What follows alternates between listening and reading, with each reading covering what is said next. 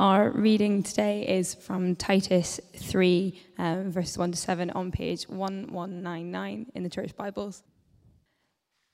Remind the people to be subject to rulers and authorities, to be obedient, to be ready to do whatever is good, to slander no one, to be peaceable and considerate, and always to be gentle towards everyone. At one time, we too were foolish, disobedient, deceived and enslaved by all kinds of passions and pleasures. We lived in malice and envy, being hated and hating one another. But when the kindness and love of God our Saviour appeared, he saved us, not because of righteous things we had done, but because of his mercy. He saved us through the washing of rebirth and renewal by the Holy Spirit, whom he poured out on us generously through Jesus Christ our Saviour, so that having been justified by his grace, we might become heirs, having the hope of eternal life. Thanks very much, Jenna. Firstly, I'd just like to add my welcome to Jill's. My name is Pete Thompson, the third Pete of the day, and I'm a member of the church congregation here at Inspire St. James. Before we dive into the passage and see what it's saying to us today, let me lead us in a prayer. Father God, praise you for the power of your word, for its power to convict and change us. Pray that you would give me wisdom now as I try and explain this passage, and give us all soft hearts so that we would be receptive to it. Amen. Summer resolutions. We've all heard about New Year's resolutions, haven't we? But in this world of self-improvement, why would people wait until January to try and bring about change in their lives, where they can try and do it now? Those resolutions, they might be to try and keep in touch with friends better, to read more books. But by this stage of summer, if you're anything like me, you'll be thinking how much there still is to do to fulfill those resolutions. You might have messaged a fair few of your friends to try and meet up, but you're all so busy, you're away over the summer, the next time you can all meet up is sometime in October. And your reading list, rather than shrinking, has grown to such startling proportions that you just can't face starting. Summer resolutions for 2018, incomplete. And do we ever get that same feeling in the Christian life? If we're Christians here today, do we get that feeling where we want to change, to become more godly, but we just don't see that happening in our lives? Do we see ourselves falling into the same sins again and again? Over the last few weeks, we've been going through this letter that the Apostle Paul wrote to Titus, a church leader on Crete. And again, we've seen the command to live godly, distinctive lives. But as I'm sure many of you will have experienced, if we're a Christian, living out a godly, distinctive life in a godless world can be very tough. Maybe we're here and our boss is giving us a hard time for being a Christian. They give us the odd snide comment when we talk about going to church and talk about our faith at work. We can be tempted to slag them off to our other colleagues, to act begrudgingly towards them when they tell us to do something. What's going to keep us behaving in a godly way towards them? Maybe we're here and sadly our parents aren't Christians. They can't understand why we want to give so much money to the church. They can't understand why we want to bring up their grandchildren to know Jesus. And with family, it's so easy to just snap at them, isn't it? To make some cutting comment. What's going to stop us doing that? What's going to keep us living a godly life towards them? This is a world of temptations, a world that makes it difficult for us to experience godly change. What is going to help us to live a distinctive, godly life? And our answer is found in coming back to the gospel of grace. It is found in reminding ourselves of the new life that we've been given as Christians. This will be what enables us to change, to become more godly. And this will be what enables us to keep going as we seek to live godly lives now in the godless world in which we live. So let's now turn to Titus chapter 3 and see where we get that from the passage. And there are three particular points that I want to draw out of this passage this afternoon. And the first is the good life. The good life. So the good life that we're called to lead. Let's have a look down at verses 1 and 2 of the passage. Remind the people to be subject to rulers and authorities, to be obedient, to be ready to do what is good, to slander no one, to be peaceable and considerate, and always to be gentle towards everyone. In the wake of the EU referendum, a number of British newspapers spoke of the idea of a Brexodus, of British people leaving the country to seek a new life abroad. Take the example of Cliff James, who's interviewed by The Independent. He said, "It felt like the country had returned to the dark ages of ignorance and hatred. I thought about staying and trying to fight this tide, but it felt overwhelming. I am leaving." Now, I'm not saying Cliff was right. He's taking a pretty extreme view of Brexiteers here. But we can see the logic of his decision. Cliff saw the country around him and was appalled, and so retreated from it. And it must have been tempting for the Christians on Crete at this time, and for us now, to think along similar lines. To be appalled at the non-Christian world, and to retreat away into a holy huddle of believers. To not want to engage with non-Christians. But Paul, he's saying in these first couple of verses, no.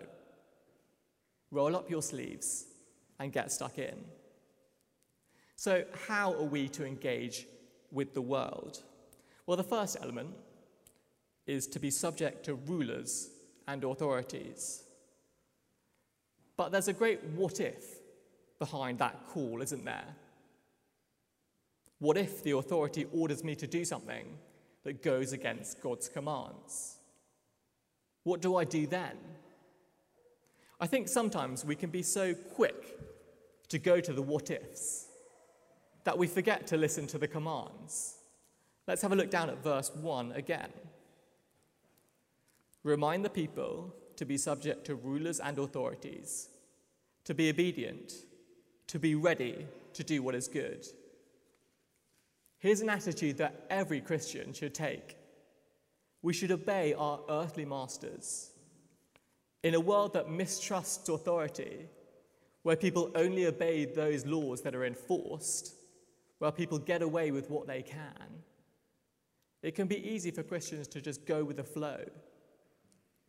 But Paul tells Titus, teach your congregation to be different. This should be part of what makes us stand out from the crowd. Obey all authorities. Toe the line. And of course, the New Testament does answer those what ifs and teaches that we shouldn't submit to authority, that it is contradiction with God's word. So what are the other elements of the good life that Paul writes of here? Let's look back at the end of verse 1. Remind the people to be always ready to do what is good. The Christian is to live as a good citizen, always ready to do what is good, ready in every situation to live according to God's commands. And then moving on to verse 2. Remind the people to slander no one, to be peaceable and considerate, and always to be gentle towards everyone. We are to guard our tongues, not to speak ill of people behind their back, not to quarrel. And Paul commends a gentleness, a humility towards others. What are we known for as Christians? What are we known for? Is it this life of obedience, of wholesome talk, of being considerate and gentle? Or are we just known for the odd one-off gesture, the odd one-off invite to an evangelistic event, the odd indication that there's something different that runs our life?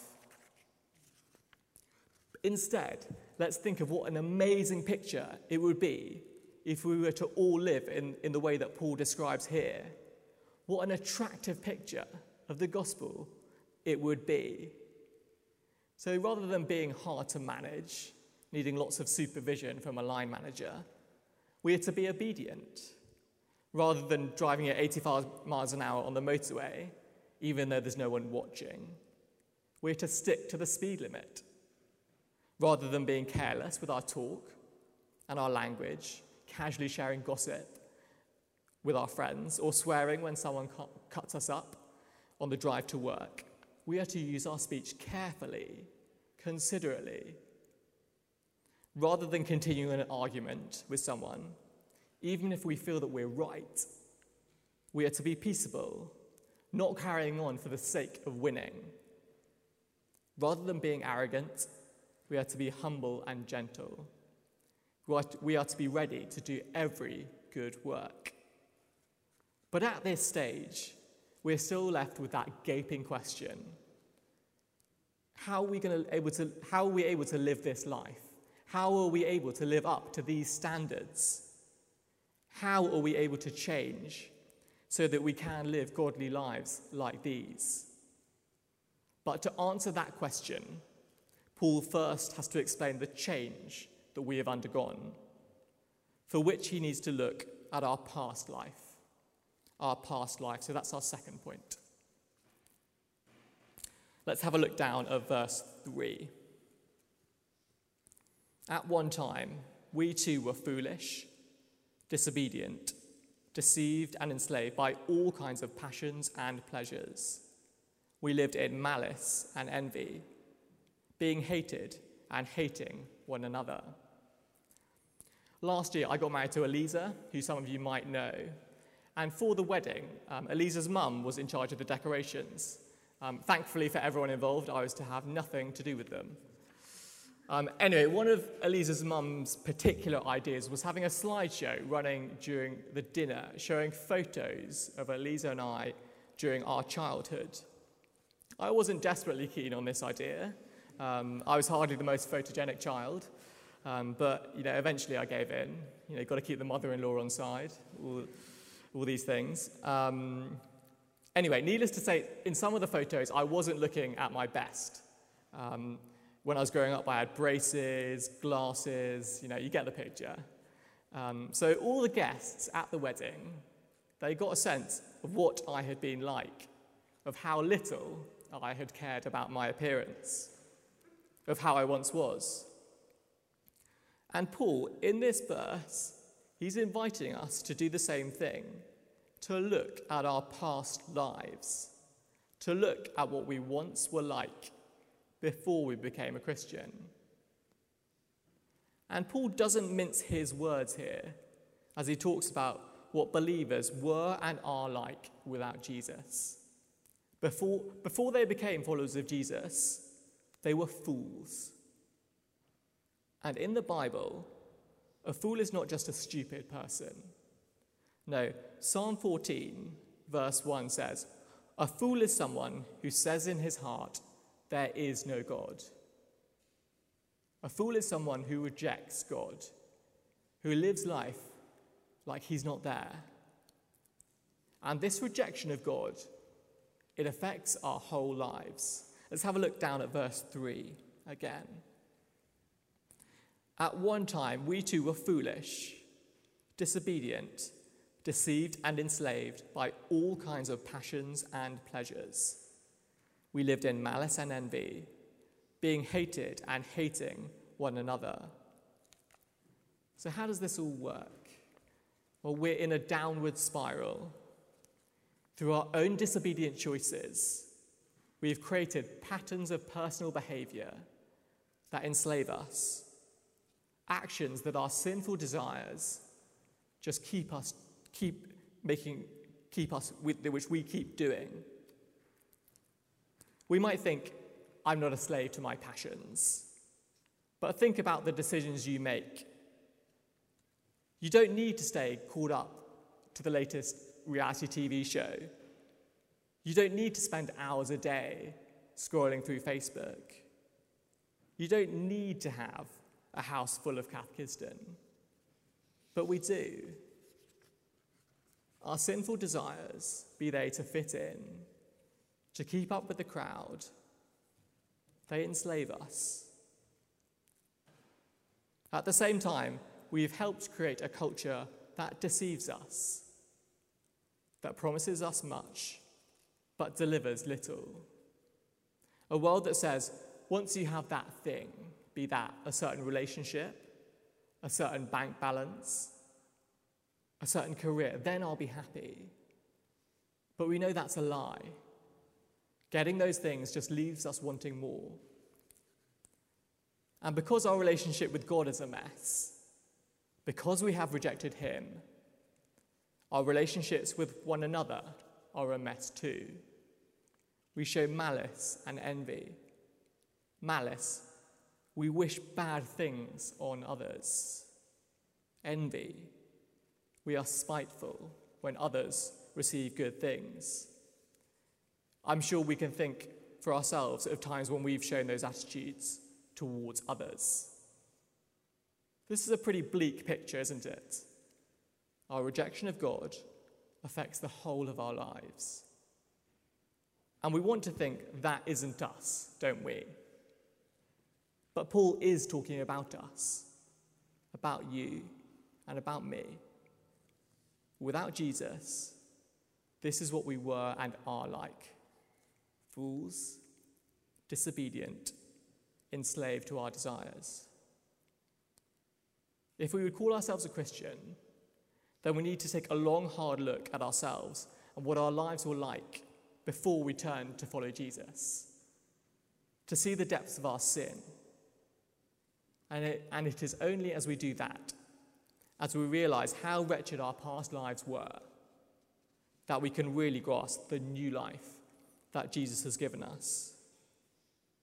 And it is only if we grasp the sin of our past lives that we can truly live the good lives that God has called us to lead. Back in 1972, 45 Uruguayan rugby players were making a routine flight across the Andes to Chile. But while crossing the mountains, the co-pilot mistook the readings in the cockpit and descended down to what he thought was the airport, but was in fact the middle of the Andes Mountains. The plane struck a cliff. The fuselage sheared off and careered down a steep slope like a sledge. A quarter of the passengers died on impact. The survivors hoped that rescuers would come, but the plane was invisible in the middle of the snow. The survivors located some batteries from the wreckage and got the radio to work, only to have their hopes dashed as they heard the crackled message that the search had been called off. They were left with no hope. The cold was eating away at their bodies. It seemed a matter of time before they would die. But somehow 2 of the rugby players, Roberto Canessa and Nando Parlado, trekked 59 kilometers over 10 days. They met a Chilean farmer who alerted the authorities, and 16 of the passengers eventually made it out alive. Imagine how they would have felt when they made it back to see their friends and family. They felt like they had no right to be alive. They had stared death in the face. They'd been a complete mess. And when you hear of what they did afterwards, you see what a difference that experience of being down so low, what a difference that made. Take Canessa. He became a pediatric cardiologist, bringing back young children from the brink of death. Other players, they lived lives of public service. They gave their lives to others. And it's the same for us too. If we're here and we'd call ourselves a Christian, then we too were utterly helpless. We too have stared death in the face.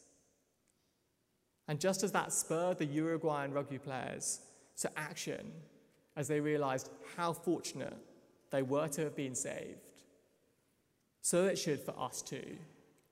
It should spur us to live the godly lives that Paul has been describing here.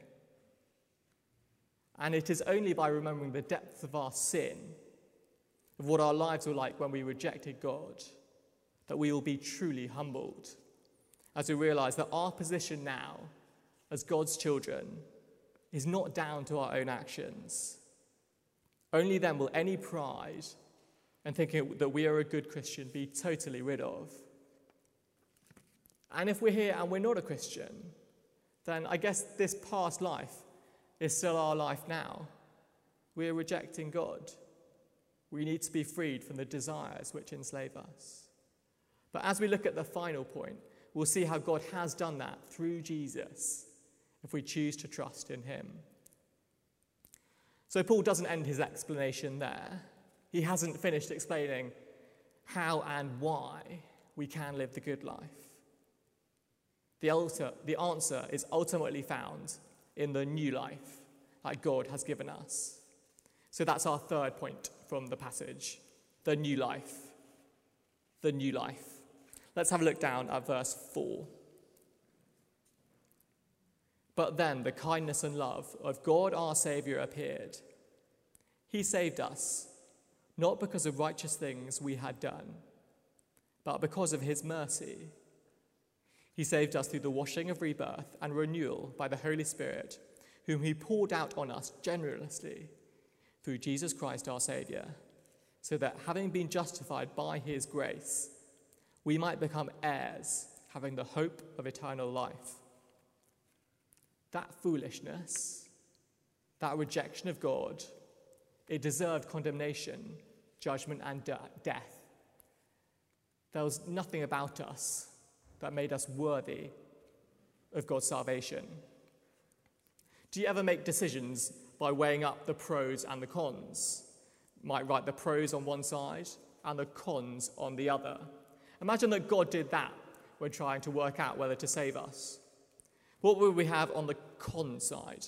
We'd have foolish, disobedient, deceived, enslaved, malicious, envious, hated, hating. What would we have on the pro side? Nothing. It's completely blank. There's absolutely nothing there. There is no reason why God should save us. And this goes against the way that the world thinks about love.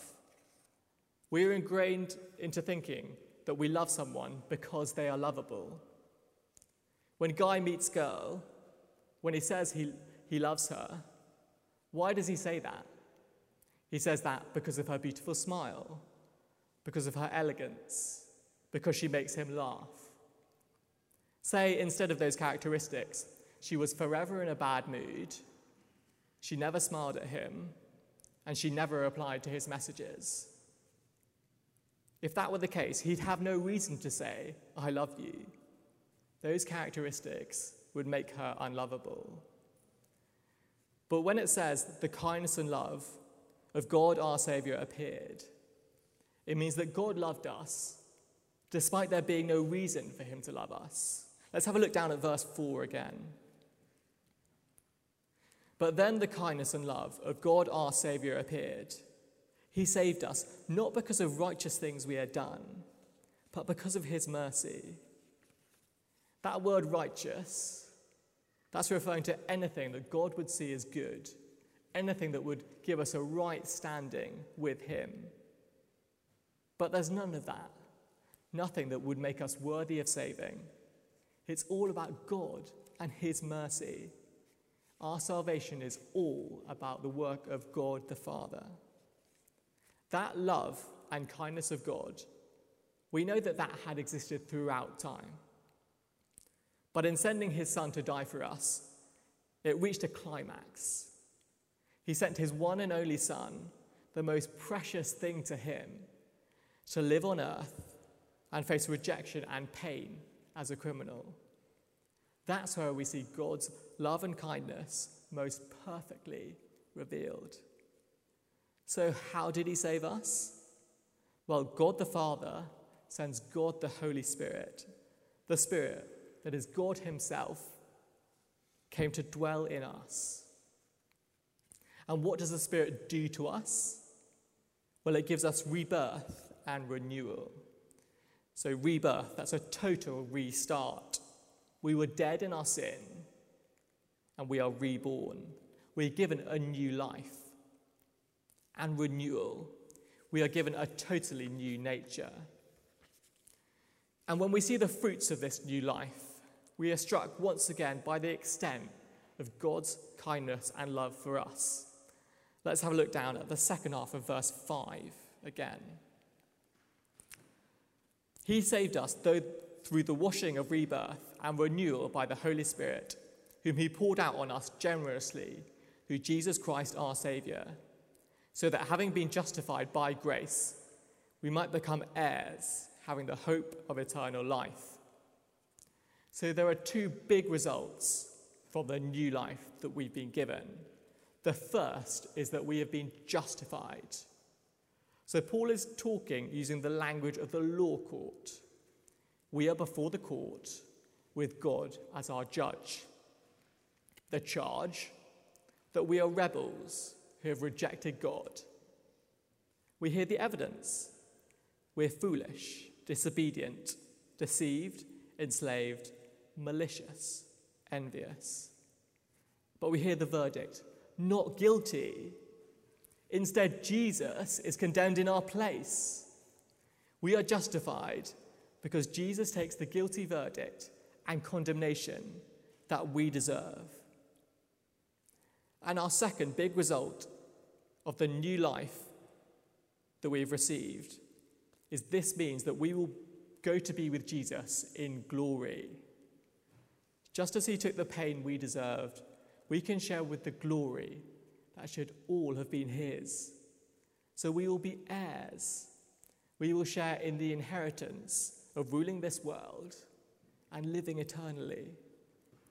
Left to ourselves, our future was eternal death. But in Christ, it is eternal life.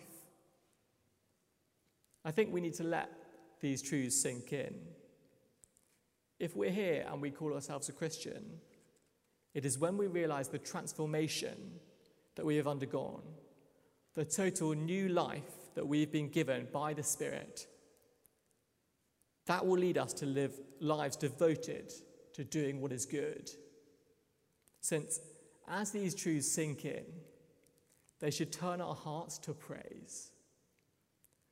Praise as we thank the Lord for his mercy in bringing us out of the depths of our past lives, back into a right relationship with him. Praise as we see the generosity of him pouring out his Spirit to give us new life. And praise as we realize that this transformation is all down to him. Take those Uruguayan rugby players. Many of them were Christian believers. They thanked God for saving them from freezing to death. And it was out of praise to him for saving them that they sought to live good lives in response.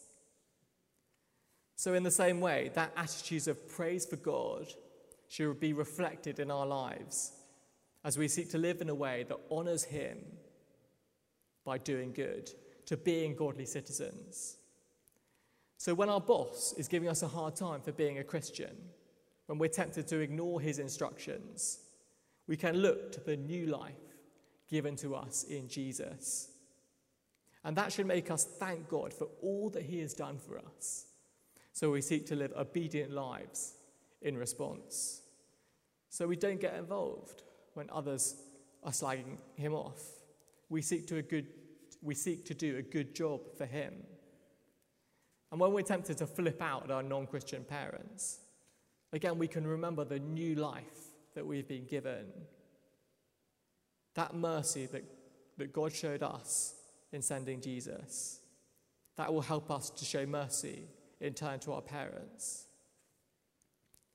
So if we're finding that we're not becoming more godly, then our response shouldn't be to look for something in ourselves. There's no wisdom in trying harder to be obedient. We've seen how naturally we are disobedient.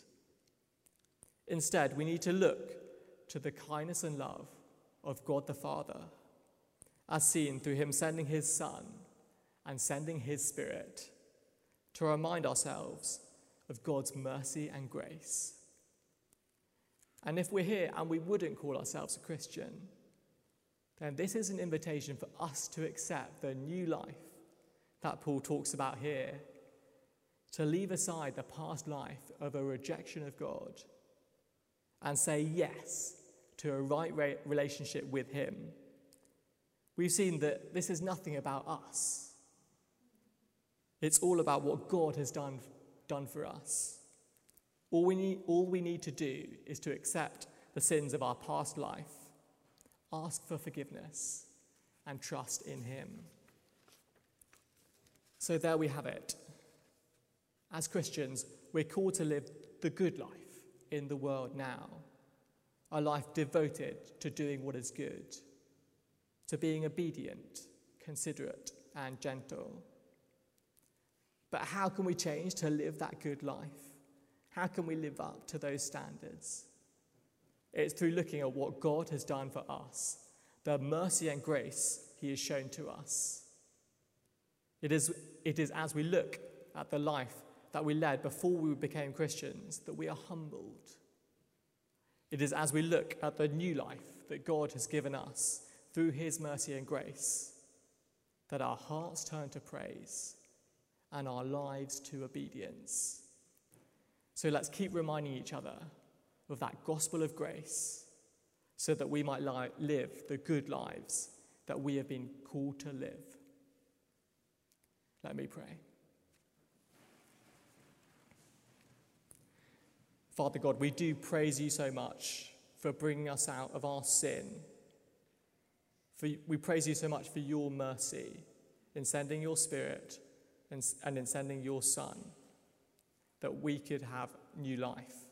Pray that as we remember those truths, that we would live lives devoted to doing what is good. Amen.